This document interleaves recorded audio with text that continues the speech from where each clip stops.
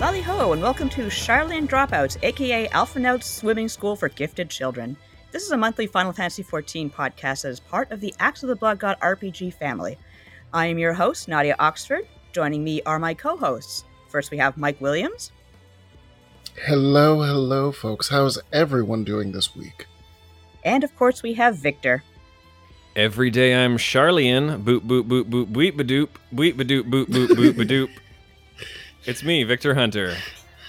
Charlene is now a verb. It is not a verb. Yeah. We have changed the laws. And we have a pretty healthy listener base that is growing, and we'd like to see it continue to grow. So tell everybody about us. Tell your friends. Tell your family. Tell that one row who's been playing Dead and Limso for over a year. We welcome all Sprout listeners. Today's episode is very, very Endwalker focused, as Mike and I had the opportunity to go hands-on with a pretty long demo. What would you say it was, like 8 hours, Mike? It was 8 hours. Yeah. It was 8 hours unless you had an interview as well. Which I did. Okay, so then it was like 9 hours for you. Like 9.5, 8.5 or something like that. Did you guys not get an interview with Yoshida? Oh, no, we did. Okay. So the way it worked, so we are starting up at Fanbyte a new vertical called the Link Shell. I like that. Yeah, we can actually talk about it now. Woo! So basically, it's myself, Michael Hyam, and Natalie Flores, who was already at Fanbyte. And when we signed up for this, we were all at different sites. So I was at PC Mag. I had signed up for it. Mike was at GameSpot. And Natalie was at Fanbyte. So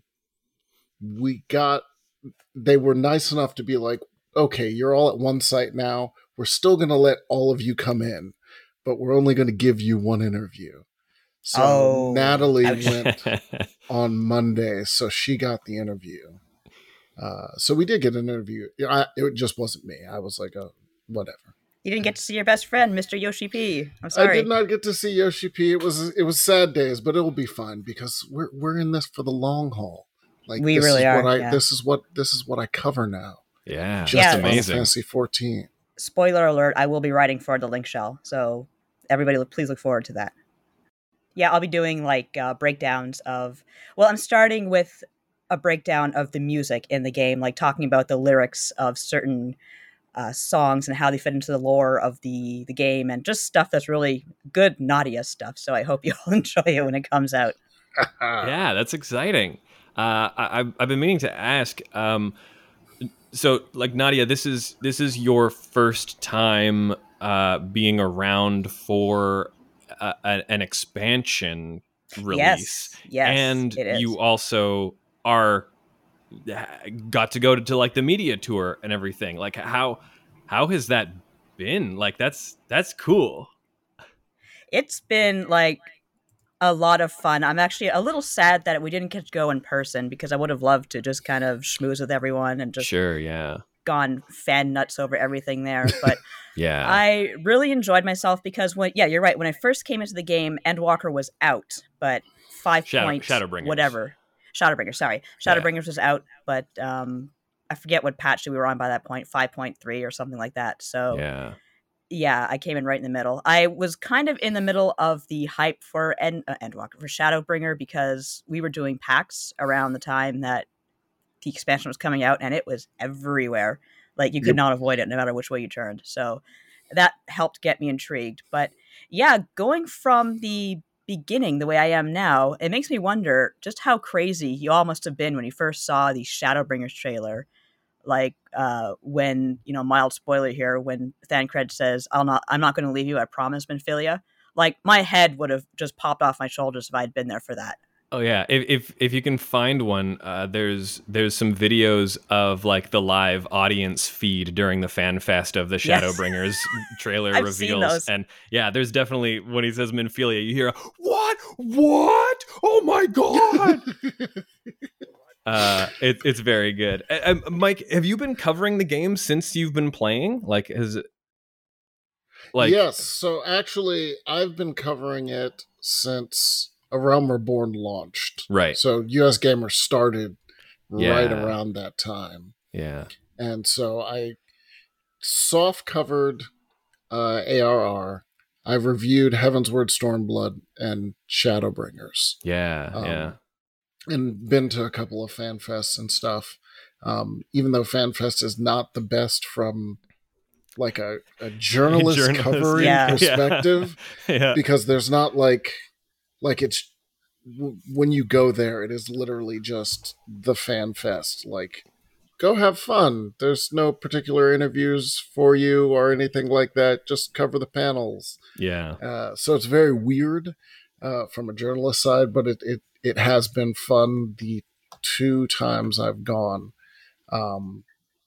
And I admit, I probably played, so for ARR and Heavensward, I was like a soft player, so I played all through ARR. I played all through Heavensward to review it, but I didn't really get hard until Stormblood. Right. And that's when I was really like, all right, I'm in this. I'm going to play this on a regular basis. I switched back and forth between WoW and this, and then of course doing all of the review games for you as a gamer. But now this is my thing.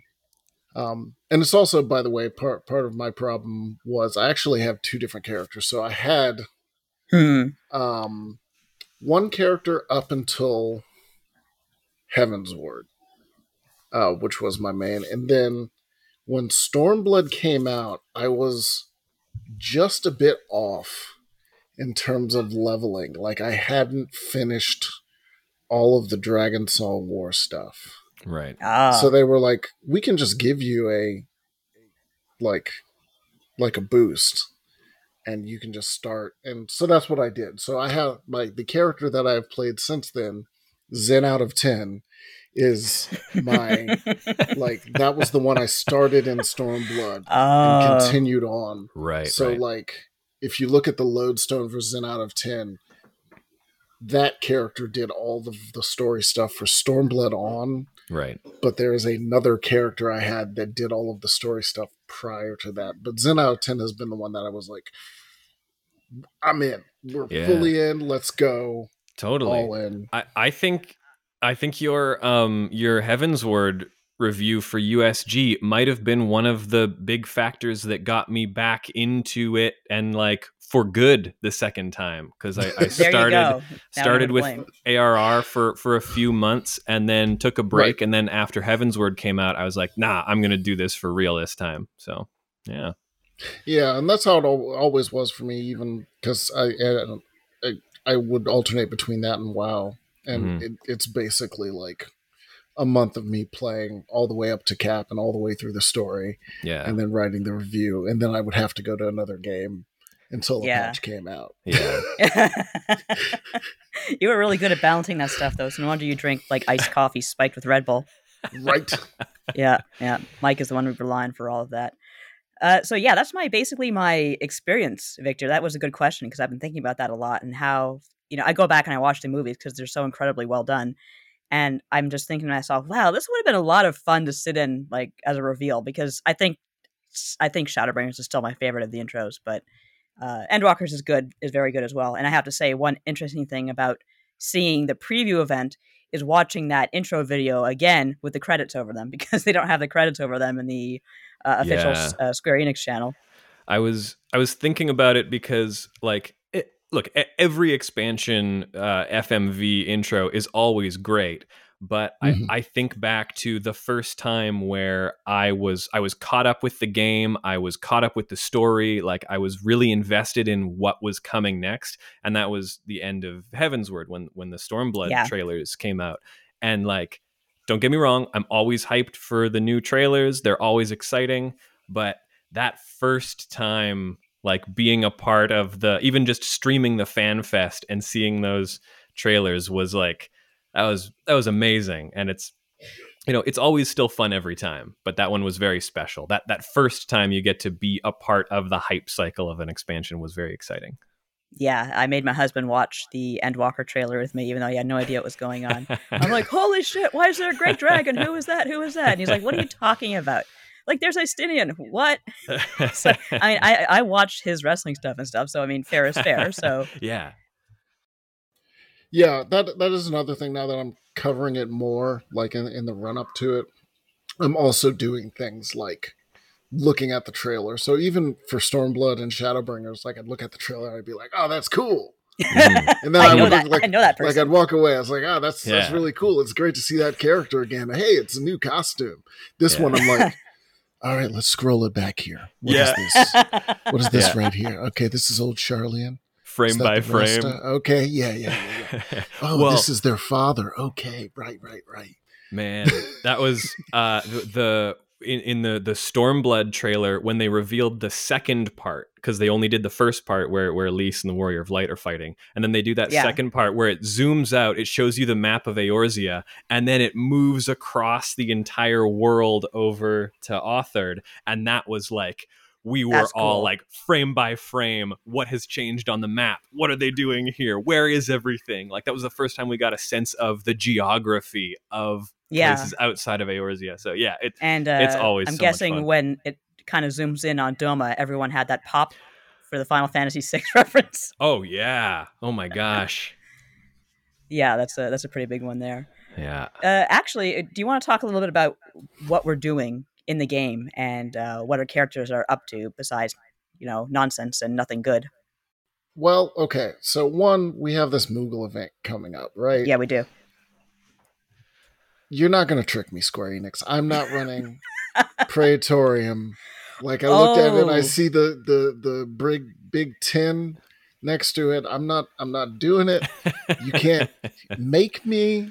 I will probably run Omega.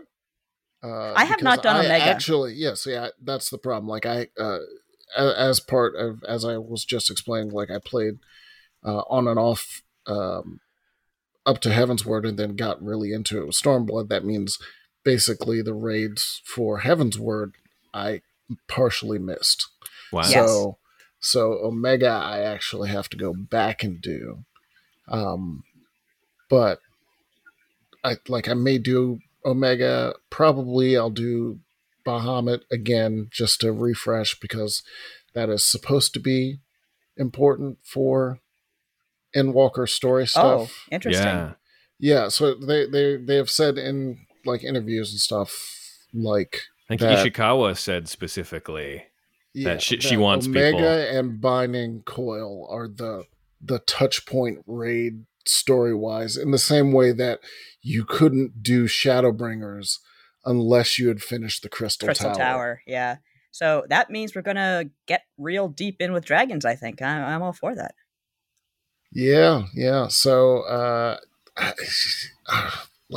but those 10, like I want that jacket, the bomber jacket, which is 100, and they have a bunch of weird mounts. I'm definitely going to get the bomb mount where a bunch of little bombs are carrying. Are you telling me you don't have all your Beast Tribe quests? I was going to say that's a Beast Tribe mount. I think I have it. Dare you? Let me say I have not. So there's a whole bunch of as side of this, like, so I've been doing the relic weapon grind. Wow. But there's a whole bunch of parts of the game that I just never touched. Yeah. PvP was one of them. The Beast Tribes were the other one. Like, really? I love the Beast Tribes. I hadn't done the Beast Tribes. I hadn't messed really not that much with the Grand Company. I'm so on the Grand Company stuff. Like all the Grand Company stuff. Like squadron stuff and right. Yeah. And sending sending out your retainers. Your retainer. Oh yeah. On missions and stuff. Like I don't really do that. Right. So there's a whole bunch of right. And there's a whole bunch of stuff in the game like that. Because there's so much to the game that I just hadn't done.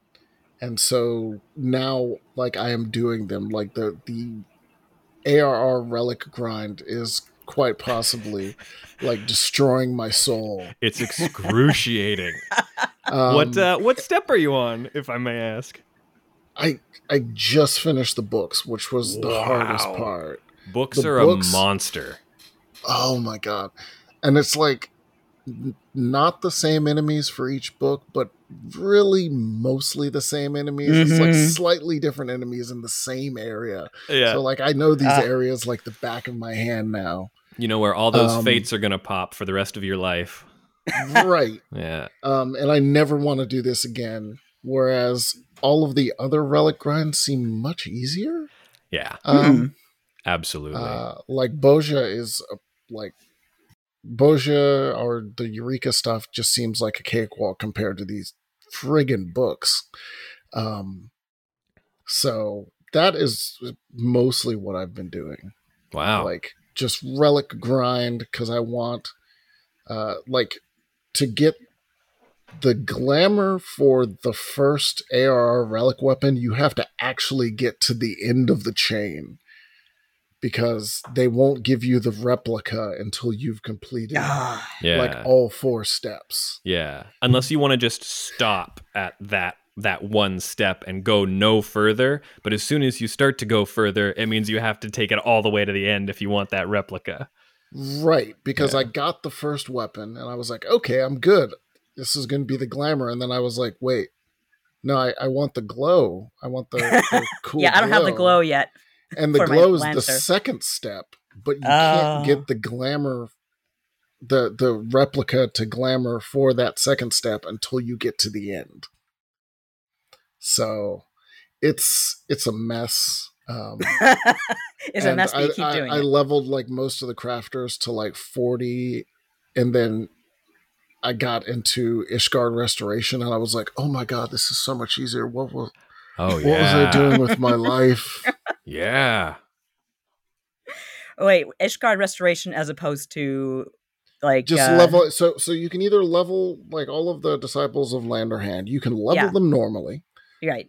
Like in the areas, like a normal person, or you can just go to Ishgard Restoration and level everything up in one spot. Yeah, very easily. Yeah, in a day. Yeah, right. Yeah. That's the area, right? The diadem or whatever it's called. Yes. And so I was like, I like all of them. If you level them up in the normal way, they're all interconnected, which is why I leveled them all up together up to like level 40. And then I found Ishgard Restoration, and I was just like, no. Yeah. What have I been doing with my life? What a waste of time. Because I've been leveling up all my crafters, and I haven't found it too tedious, because what I do is just go through my list of stuff that I can craft. I craft it and I sell it, and I make a crap ton of money on the way. Yeah. No, but I'm also leveling up my miner, so maybe I'll do that. Yeah, just go into Ishgard. It's so much quicker. Yeah. Yeah. That's how I leveled up my botanist until I got a Pegasus. Hey. What? Yeah, you can get the Pegasus mount if you collect enough scripts. Skybolger scripts. He's cool. I name him Flappy. You got to get rid of your red scripts. They announced changes to tome tones and scripts today. Oh, today? Yeah, at the time of this, if you're listening to this, it's too late. Sorry. Yes. So I think it's with every expansion, the tomestones and scripts get blown up, and the ones that you have become whatever the sad, the legacy one. I forget what the actual title of it is. It's like the Allegan Tomestones of Sadness and Despair. Our Lady of Sad Tomes. Yeah. Right, which you can turn in for jack and crap. And so they put out the thing today. They were like, hey, just so you know, all of our stuff is changing as is wont to do. There will be new tombstones. There will be new scripts. Please do whatever you got to do before comes out. You'll be able to exchange them for a while after. Like they usually have an NPC that lets you do the exchange. But yes, eventually they will be wiped out. Imagine being that NPC who just has to stand there by the Aetherite and exchange scripts for losers. It's just maybe we all die, and when we go to hell, we go become an NPC in an MMORPG, and we get to watch people run back and forth and have fun, and we're just doling out scripts. exchanging scripts for people who are too slow. Hey, Rowena takes care of her people. I'm sure they have benefits and a great dental plan and whatever else she provides. I talked to an NPC who said that Rowena was literally going to fit her for cement boots if she didn't do a certain thing, and that sounds about right for Rowena. I don't trust her. But if she does that thing, she's well taken care of. So that's true. If you listen to what Rowena says, you're pretty okay. Just stay in your lane. Stay in your lane. Exactly. It costs you $0 to stay in your lane and mind your own business. You actually wrote down an interesting thing here that I completely forgot to talk about. Victor, Sakaguchi is playing the game, isn't he? He went through Heavensward in 2 days or something ridiculous. It's incredible. Mike, you wrote about this on Fanbyte. What's going on?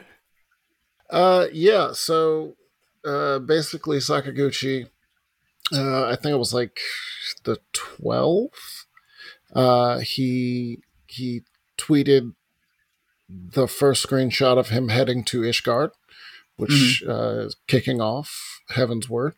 And then on the 14th, he tweeted that it was a good ending for Heavensward, showing a shot of the last cutscene in the Heavensward main story. It was amazing. Over the course of 2 days. And everyone's like, wait, what? You're already done.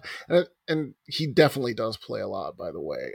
You can tell because he documents every bit that he plays, and he also sometimes peppers in, like when he runs into an enemy that is based on an enemy from a game he worked on, he'll like post the enemy from 14 and then like a shot of it from whatever game that he worked on it for. It's so charming. I love that. It's wonderful. It was like a Morable. He did one for Shinryu.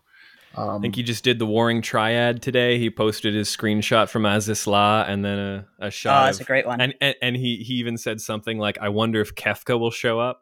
And I'm hoping no one spoils it for him in the comments. But yeah, I can't wait for him to go through Omega and just fight.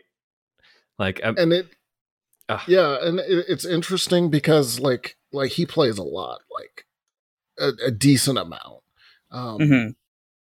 And he stopped, like the only thing he really stopped for is, I guess, his daughter got married. That was probably good he stopped for that. So there was like, it was like the 14th, and then I think his daughter, like he was doing the rehearsal dinners or something on like the 15th, and then the wedding on the 16th, and then he was back to the game. That is like crazy. He's back in the day, where he looks like he got to Girabanius, which means he's begun Stormblood. Yeah, Jesus.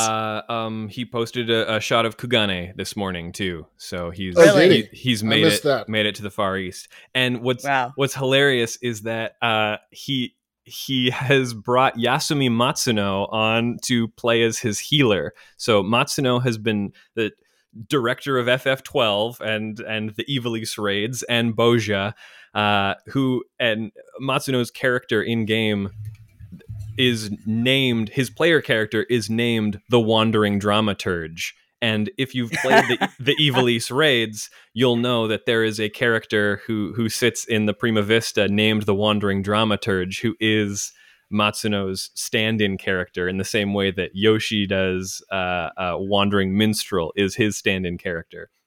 So I love that. That's fantastic. I love the idea. Sakaguchi's name is just Hironobu Sakaguchi, by the way. His character is that who's playing as? Yes, he's just playing like as himself. But Matsuno had been a player before, which is why he got into it. Yoshida was like, "Oh, you already play. Why don't you come on and do some stuff for us?" Yeah. So when Sakaguchi first jumped on Matsuno, I mean, I guess, worked on Final Fantasy. They already knew each other. Yeah. He was like, "Oh, that's really cool. I'll help you out." And then I guess he's been drafted. I guess I don't know if he expected. You're my healer now. Right. I don't think he knew that Sakaguchi was like working the midnight oil on this game. Yeah. So you're in for good. You're in for serious. What's nice to see too is that after like Boja sort of unceremoniously ended, there was sort of some ambiguous tweets from Matsuno about how like, no, Boja's over and I'm not working on FF14 anymore. And a lot of people like, it was just kind of ambiguous and people weren't sure if it was like, are you okay? Like, did something go wrong? Like, what? So I think people were worried that maybe there was some animosity, or he was upset that Bozja didn't perform as well as he had hoped, or something like that. Because he mentioned in a tweet, like, a bunch of people didn't like Bozja, and they're like, no, but it is good, and we love it a lot, and we appreciate. I thought most people like Bozja more than Eureka, anyway. Yeah, I think just because it's a relic weapon quest, and there's a high barrier in the ass anyway. Yeah, there's a high barrier of entry, so not as many people will end up doing. No, I Bozja. haven't done Bozja. Yeah, so I think a lot of people were worried that maybe he was sort of distancing himself from 14. But he said recently, no, he plays all the time, and he would love to do more stuff with it again. So that kind of assuaged some fears that we may never see a continuation of the evil stuff. And I think his commentary was along the lines of, like, you get the feeling that whatever they're doing to end up the storyline that they've been working on for Endwalker was kind of like, all right, we're going to focus on this, because he sort of hinted at that he might return to some of this stuff. Yeah. After. Right. Like, Endwalker is, like, they've done the Endwalker stuff. Yeah. Yeah, that makes sense. Especially if we're starting a whole new thing in 6.1, like, he might be something to do with that. Yeah, and seeing, like, where, we've seen what Garlemald looks like in Endwalker, so how that can weave into where we left some of the Garlean forces in the end of Bozja. We probably need some time for the writers to figure out how they can work that stuff into it if he ever wants to continue that storyline. So what I want to know is briefly just if Sakaguchi has any plans to kind of get in there and make some content. That'd be cool. I'm sure he would. I mean, right now he's got Fantasian that is out, and maybe he'll hop back and do a little consulting. They did also just do that. He did that panel with Yoshida at TGS where they were talking about the appeal of JRPGs. So who knows? Yeah. So there you go. I mean, this game is desperately lacking Final Fantasy IX representation, and I think he'd be okay for that. True. I'm just putting it out there. Agreed. Spits. No. And on that cheerful, non-divisive note, we're going to go to our main topic, which is pretty much just Endwalker, period. So you can expect a lot of spoilers. So if you want to hop off here, there's the Chocobo. If you want to stick around, then stick around and don't go away.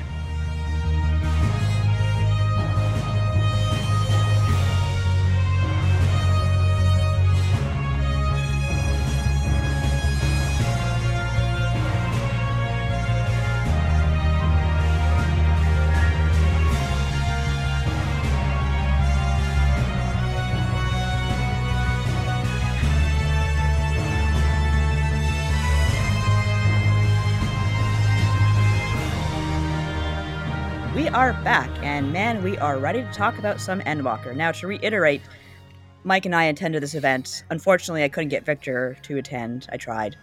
But we are going to... He just didn't want to. Yeah, he was, he was just like, ew, Endwalker. I actually don't even need it. I don't even like this game. Yeah, have fun, nerds.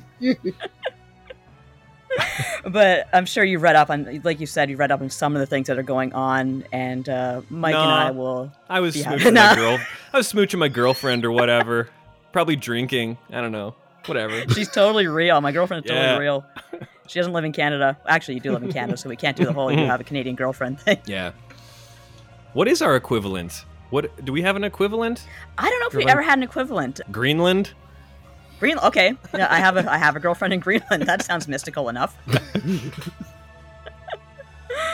Okay, so to get back on track, let's see here. I would like to just kind of go over our initial impressions with what we played. Now, again, I'm a little bit biased because my stream was not doing so well. It was very chunky. I was getting like 15 frames per second if I was lucky.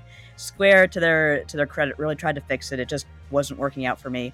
But I did manage to go around and do a lot of the hunts and the tower, and I still had a good time. Like, there was plenty to see and plenty to do, and I was still done within the 9 hours. But, Mike, what were your overall impressions of, like, just how everything felt. Well, I will also say that so they pretty much locked us into 3 areas, which were Old Charlian, Thavnair, and Garlemald. If you tried to go, well, they told us don't leave these maps. Right. But if you did try, if you were, a rebel without a cause, an explorer, and you tried, when you get to the zone barrier, it would just put you right back where you left. So it would fade out like you were leaving a zone, and then it would just drop you right back there. We told you not to leave. But there were fewer NPCs, pretty much all vendors, no story content really. No, not really, no. And so there's a lot of hiding of what each spot of a zone is supposed to be. Like, you can definitely see areas where you're like, oh, there's going to be a vendor there. Or in Old Charlian, there's 2 spots called Searcher's Meet and Maker's Meet, which are definitely going to be where the disciples of Land in Hand, like vendors or whatever, are going to be. Yeah. But there was very little indication of what each area actually was. And also, outside of the Tower Zot, there was no story. Like, Tower Zot had story stuff. Mm-hmm. If you loaded up with the Trust, your Trust companions were relegated to Alphino, Alisei, Estinian, and Thancred. Those were the only options you had. But when you start the Tower of Zot, you also will see the rest of the Scions. It's Ishtola, Kryl. I think not Thancred. Urianger was there too. Urianger. And I'm missing somebody. I'm definitely missing somebody. You said Ishtola, right? Yes. Okay. Then all is well. But it was a total of 8, because what ends up happening in the story thing, the Tower of Zot is a continuation of, if you are caught up on the current patch storyline, the towers that Fandaniel is creating that are around the Eorzea, the Tower of Zot is one of those. Like, it's a particularly large one of those, basically. And so you go inside, and your group goes up the tower, and at some point, the other 4 who are there for the story just leap off, and they're like, we're going to go. We got confused. We tried to follow them. Yeah. But you can't jump off. So, no, you go in your own direction. So that's actually really cool, because I think having the extra ones in there with the trust system really enhances sort of the story-based nature. Like, it's really the Warrior of Light and the Scions doing things. Doing the stuff. If you run with just a normal group, the other four are always there. But it's real cool to have the entire Scion group there with you. And then in Tower of Zot, you fight the Magus sisters, Major sisters, however you want to say it. I always say Magus sisters. That's Cindy, Magus, Mindy. I think. I actually really disappointed one of the Square Enix reps, because we went up against the sisters, which is a really great fight, by the way. And of course, with the Magus sisters, you have to kill Cindy first, because she has the heal on the revive. So I forgot about that, because I was so caught up in everything. We're like, yay, we're beating the sisters. Oh no, they're revived. They're back, because of course they are. And the Square rep I was talking to was like, Nadia, I expected better from you. This is a Final Fantasy IV reference. What is wrong with you? I'm like, I know, I'm so ashamed. But and I will say the Tower of Zot is harder than I expected. It was hard. We wiped a few times. It's much. What was the first one of Shadowbringers? Was it Holminster Switch? Holminster Switch, yeah. That was sort of a cakewalk. This one, the bosses are particularly hard. Like, the trash is whatever. But you fight one of the Magus sisters, then you fight the second one, and the last fight is all 3 of them together. And all 3 of them together is the same patterns from the first 2 fights all together. So basically, on their burst phases, it's dance, boy, dance. Oh, God. Sort of situation where you're just Flashback. like, okay, all right, what am I looking at here? Starburst AoE. Okay, stand here. All right, there's AoEs coming at me from the other side. And oh, here's a stack marker. That means I got to wait here in the safe spot, then stack immediately. Yeah. Now that's what I call game design. Mike, were you playing with the Trust exclusively, or did you have like a party? Because I had a party with me and Zot. So I ran Tower of Zot 3 times. I did, of course, once as tank, Pally, that's my main. Once as Sage, and then I did tank Pally with a normal group. And I will say that Trust is actually easier. They talked about Trust improvements, but really the biggest improvement is that the Trusts are super smart and they already know what's coming because they are AI. So if you do not know what a pattern is, like a boss pattern is, you can just look like, oh, everyone is gathering over there. I should go over there too. Yeah. I think they really improved the AI. I think they mentioned that they improved that because before it's like, Alpha No, get out of the AoE, sweetheart. Yeah. Yeah. And some of the times they'll still do that. There's a mechanic on the second boss where she casts Stop. Yeah. And Berserk on you. And the idea is you have to spread out because basically after she casts the Stop or the Berserk, she targets the party one at a time and charges at them. Yes. And so you need to be spread out. Otherwise, you'll just take the charge one after the other because once it starts, you're stopped, so you can't move.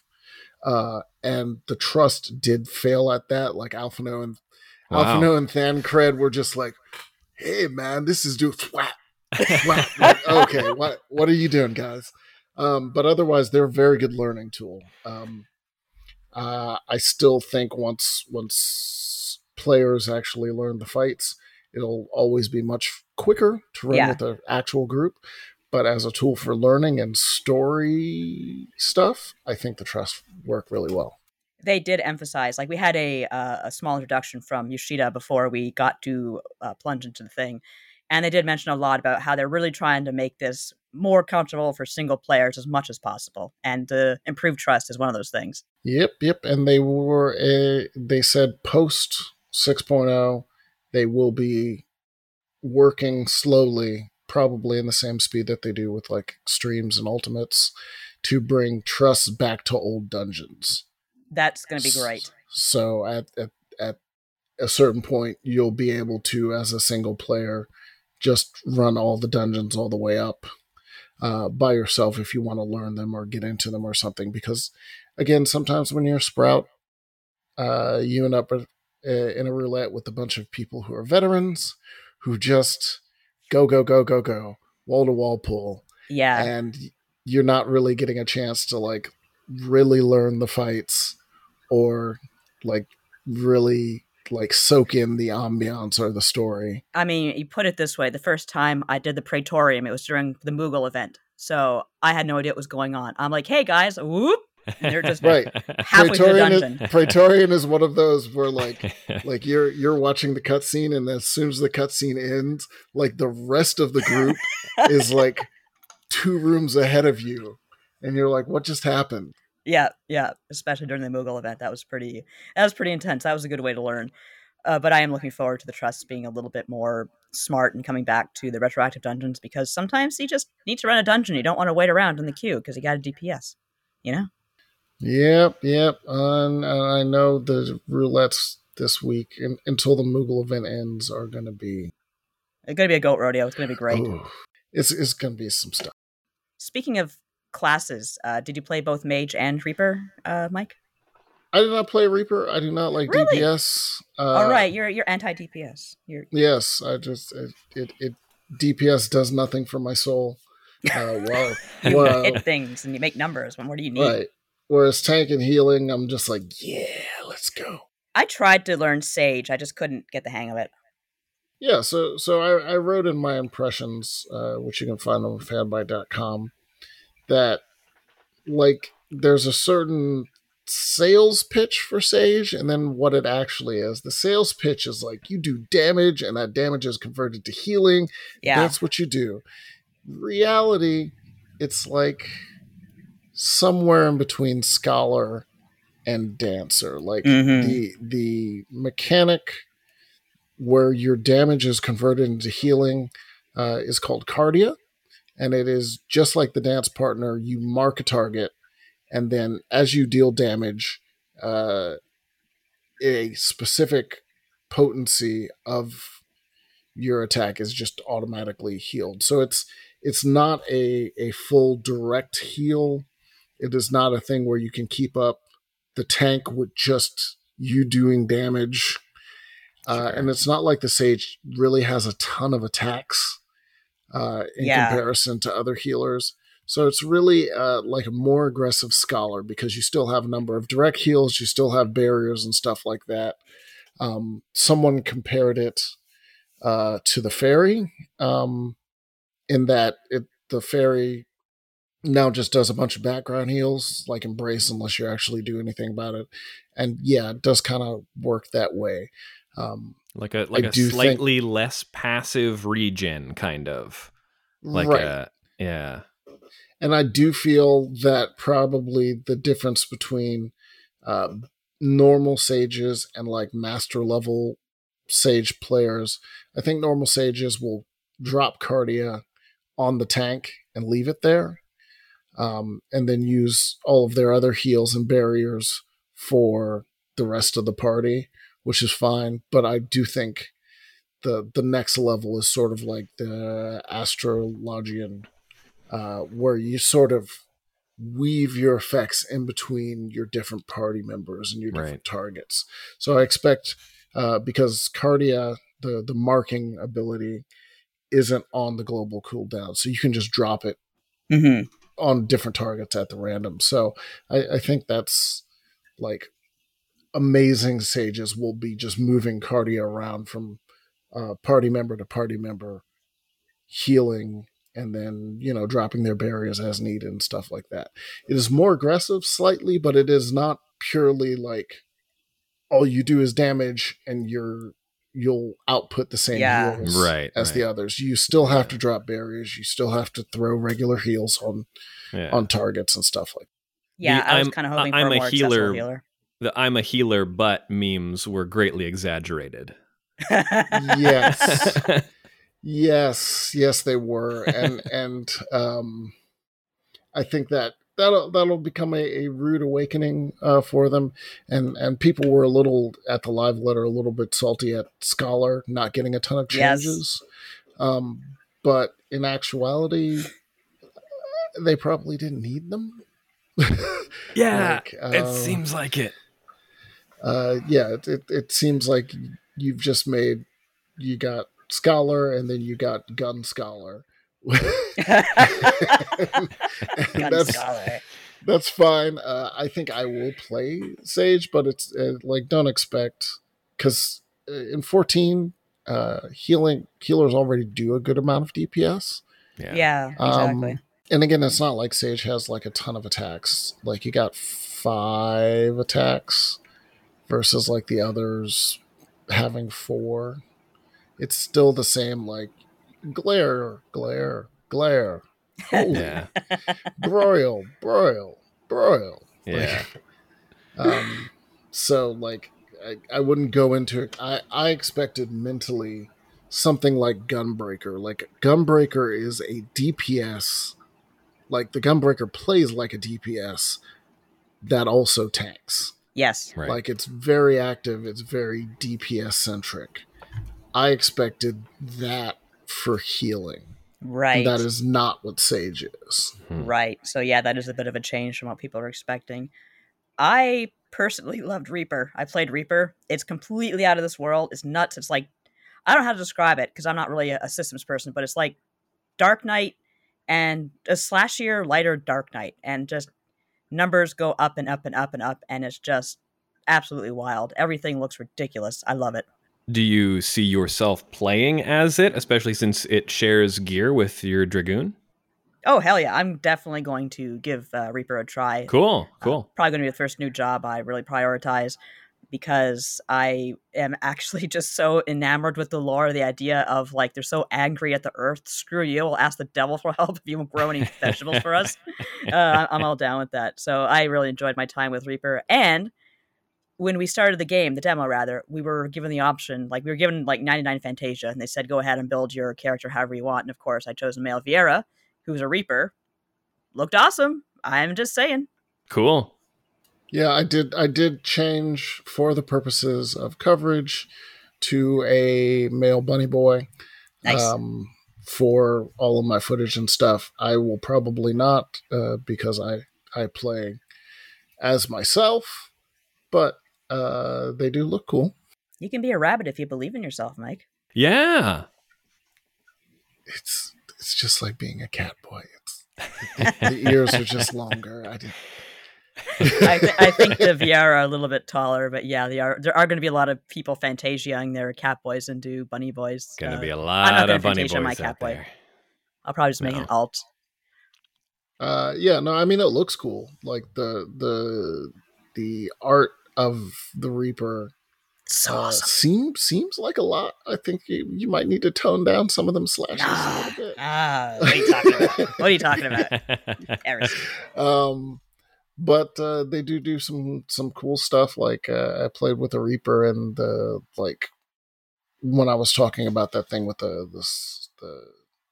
AoE dancing, Reaper has an ability where they can drop a portal in a spot and then walk away and then teleport back to the portal.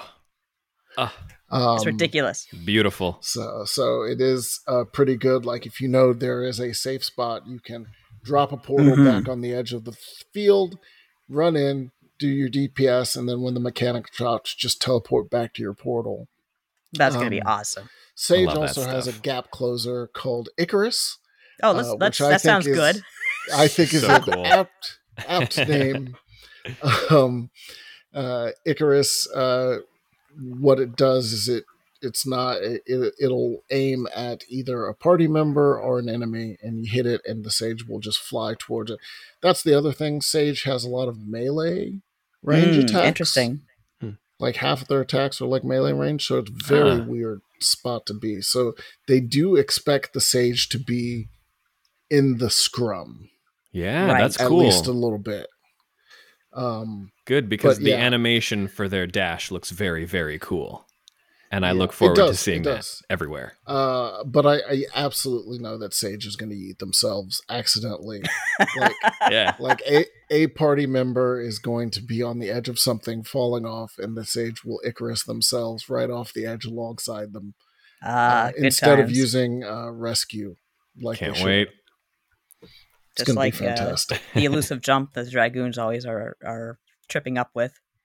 Mike, you have a really good breakdown over at Fanbyte about the areas and just everything that's there. You're really chronicled everything. And, maybe we'll talk just briefly about those areas because we got to visit, as you said, Old Charlene, which looks fantastic.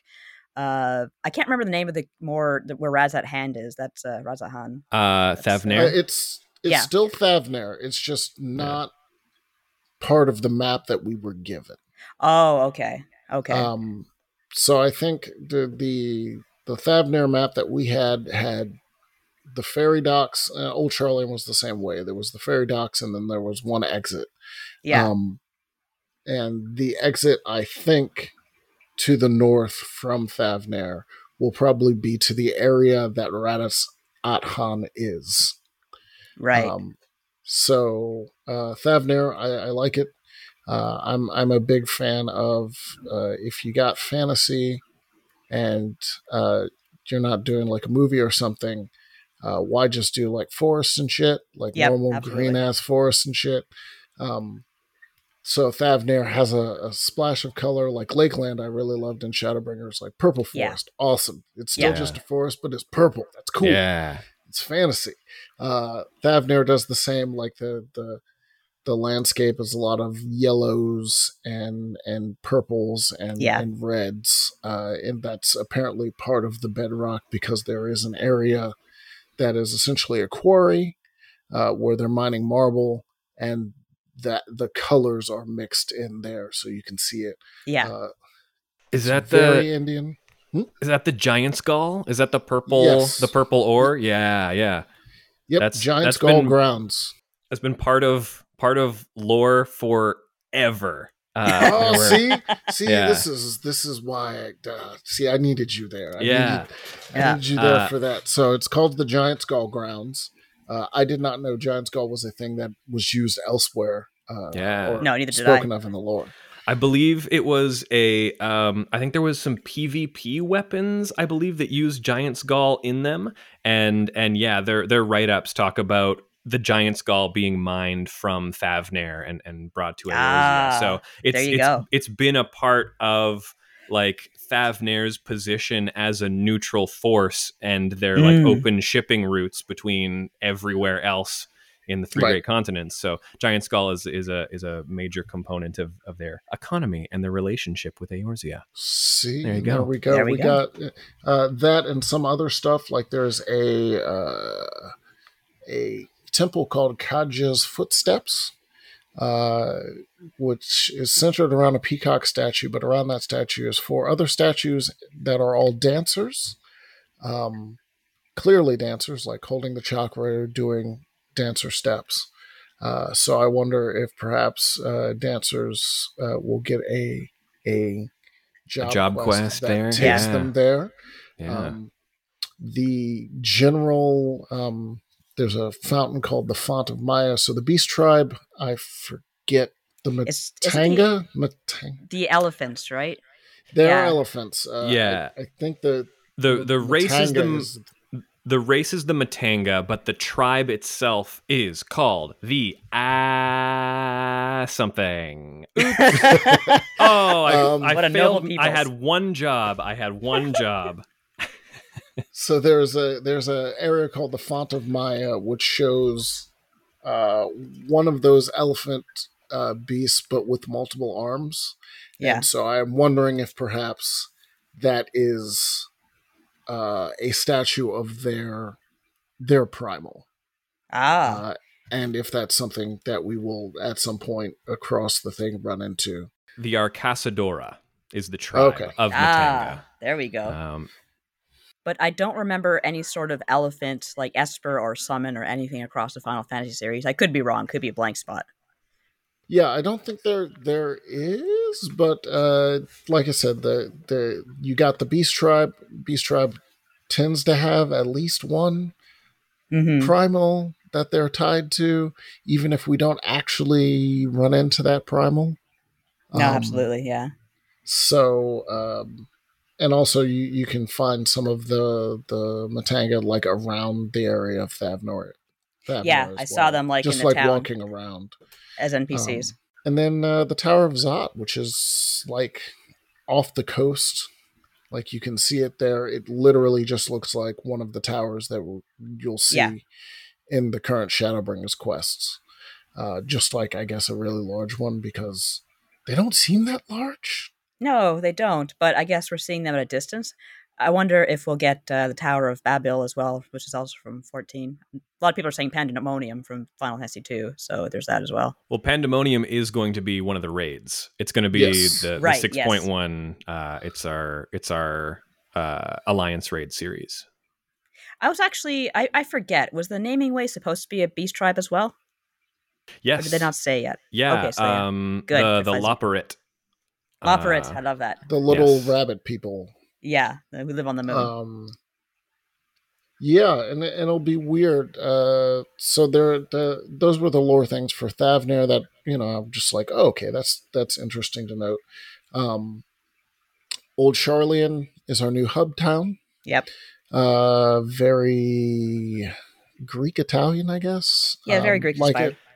It's a town near the water, very pastoral, collegiate vibe almost. Like Thavnair, the map has one entrance that's the ferry, and another that is in an area called the Hall of Artifice that are elevators. Right. And I assume the elevators look like they only go down. And we have an area called Labyrinthios, which we have been told is in a dome underground. I assume that that's potentially, again, none of this stuff is marked. So we don't actually know where any of this stuff goes. But that's my guess there.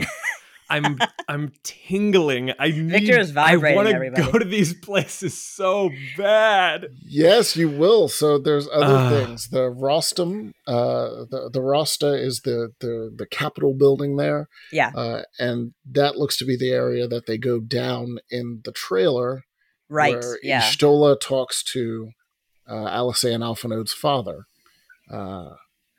That area was not accessible because the door wouldn't open. There was no door. I noticed that.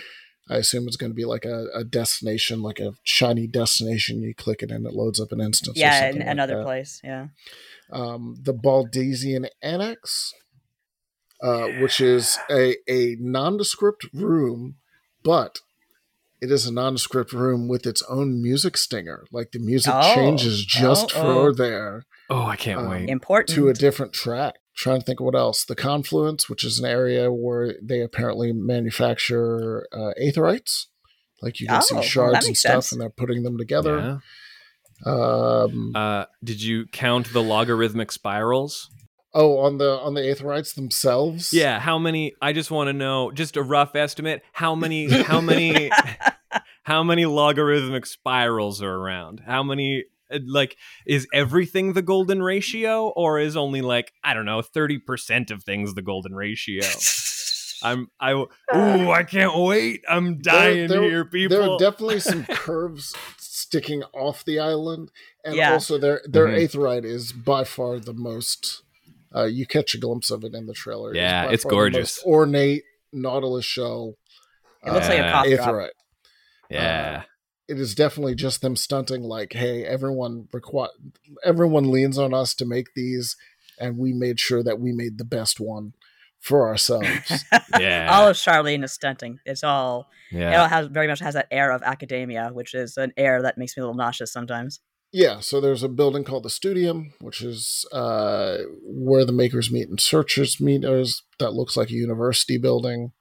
I think my first pitch for the name for this podcast might have been Studium Dropouts, or you might be right, yeah, or Scholasticate Dropouts. So yeah, there we go. And then, it was a little too esoteric. Yeah, because I wouldn't have known what it was. Until yeah, same. To be honest with you. There's an area called Numenon. So in the studio, the main area is called Phenomenon, and then there's a building called the Numenon, which is the library that you see Giratea in the trailer. Again, no clue what else is in there because there are no NPCs. No. So, like I said, it's a beautiful city. It'll be real dope. Also, the track is very calming, like super, super calming. It's really chill. Day and night versions. Yeah. And then there's Garlemald, which is a shit show. Garlemald's a shithole, which is great. The best kind of shithole. I actually have a screenshot. I got to put it up because I completely forgot to put it up. Where my Warrior of Light is on I can't remember what mount we had. We had a special mount for the thing. And he's standing by a swing set that's just, it looks like the park in Final Fantasy VII. You can tell they really kind of took the vibe from there. And I'm like, hey, look, I'm in a Terminator 2 spoof because it's just completely like blasted playground. It's this kind of shit I love. They gave us it's the Endwalker mount, like the free mount that comes with it. It's called Arion. It's like a horse. It looks almost like the king of horses. A good version of, what is his name? Odin. It's like a good version of Odin's horse. I think it has Sleipnir? 2 legs. Yes, thank you. Sleipnir, okay, yeah.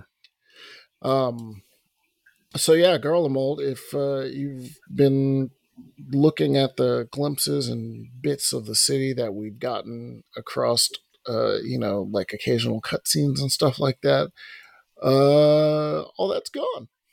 Gone. It's the main city is a ruin. And if Yoshida's comments are anything to go by, it's our fault. Oh boy! I don't know if you saw that. I don't know if you saw that, but he said that he saw so many people speculating about when we'd be going to Garlemald that he really wanted to subvert expectations and make a surprising experience for Thank the you for that, players. Yoshida. That's very So nice. we That did explains this. that then, because I'm thinking to myself, oh, I'm a little disappointed we didn't get to see Garlemald in its quote-unquote glory. It's like, oh, you want that, huh? You think that's what's going on, huh? Yeah. Just Well, nukes the whole thing. Yeah, you shouldn't have ever wanted to go there in the first place, as That's what you get Yoshida's for wanting monkey's things. paw curls. See, I'm surprised because basically looming over the ruined section of the city, which is teeming with monsters, is a giant fortress, a giant pulsing, that's right. dark, evil fortress. Spiky, just gross. And it's the fortress that Fandaniel takes the elevator up and meets Xenos at the top. That looks to be the same fortress, like it's that same architecture. The one that's on the map now, that's just all thorny, looks like just a Makote dick. Yeah, I'm just rolling over that part that you just dropped there. Like we didn't hear anything. Yes. So I assumed that it was their fault, given that I'm the hero, and I will probably end up killing the bad guys. Who is to say otherwise? That it is not their fault and not my fault. I mean, in the Endwalker trailer, we see just Xenos kind of chilling while what is that falls on the city, like an airship or something? Looks like an Agrius class airship. Yeah. Ooh, so I don't. Did the hero do that? Maybe, or I thought it was just. Also, when you do if you do the benchmark. I didn't do that. Yeah.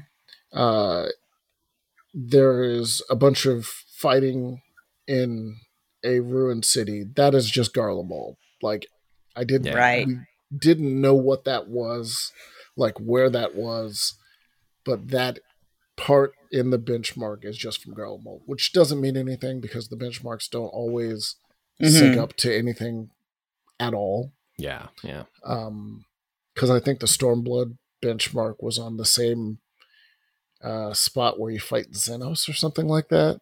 The Shadowbringers one was took place like half of it in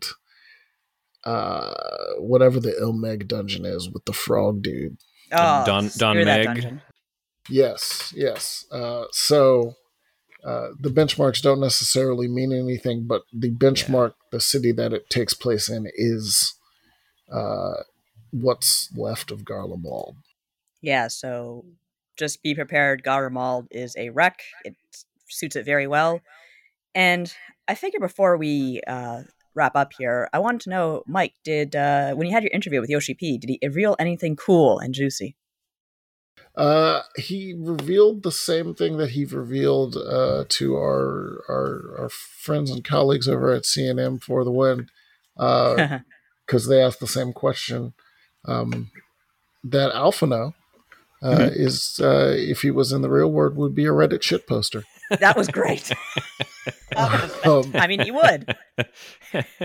He'd better. Be insufferable online. He'd get better, but he would get better. He can learn. The boy can learn. He will learn.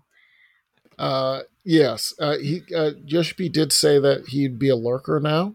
Like he has improved himself as a person. Good boy. But still, that's what he said he would be, and so I think that's probably the real takeaway. As opposed that's the most important takeaway. About important things like mechanics or stat squishes. No. I knew everyone would be asking that, so I was just like, okay, I'm going to ask all the stupid questions I want to know. So, as I've said on Blood God and on Twitter, I said to him, okay, what media has inspired Endwalker, the story?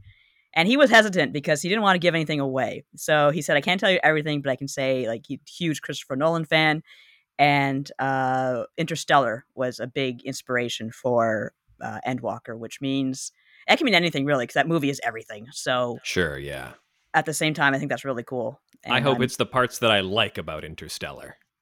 I'm okay on Interstellar, which are all the parts it stole from Contact. So I hope it's like Contact. There you go. And I will say, story-wise, Thavner is definitely zone number one. Okay, I was wondering about that. Tower of Zot, the dungeon that they gave us, is the 81, 82 dungeon. Right, I noticed that. So this is definitely like, which is why I was surprised how hard it was. So I think Thavner is particularly early in the storyline. Probably something similar to not like the first part of Shadowbringers that wasn't actually in the first yet. Anyways, yes.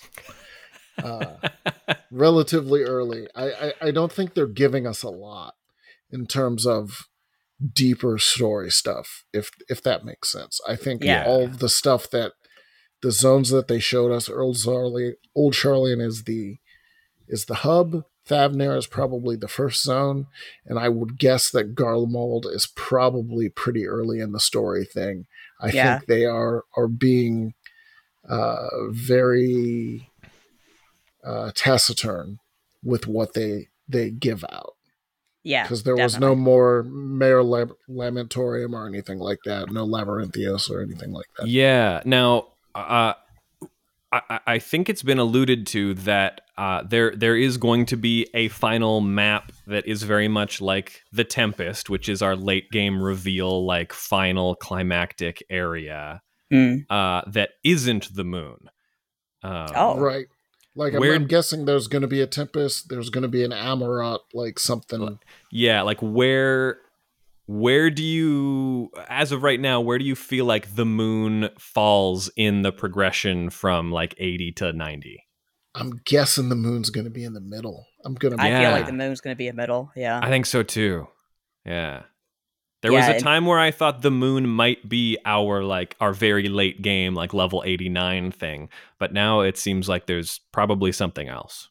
Yeah. Which, lunar subterrane? Yeah. I don't know. Yeah. I actually asked Yoshida, are you excited to work on Final Fantasy IV? Like, content, are you a fan of the game? It said, well, yeah, of course. But also his team was enormous fans. And they kept coming up to him with references and saying, hey, let's put this in. Let's put this in. And he had to tell them, we're going to the moon. You're going to have to calm down a bit. What more do you want? Yeah. Yeah, I feel like we're going to do the Lunarians, probably a Fusoya reference or somebody like that.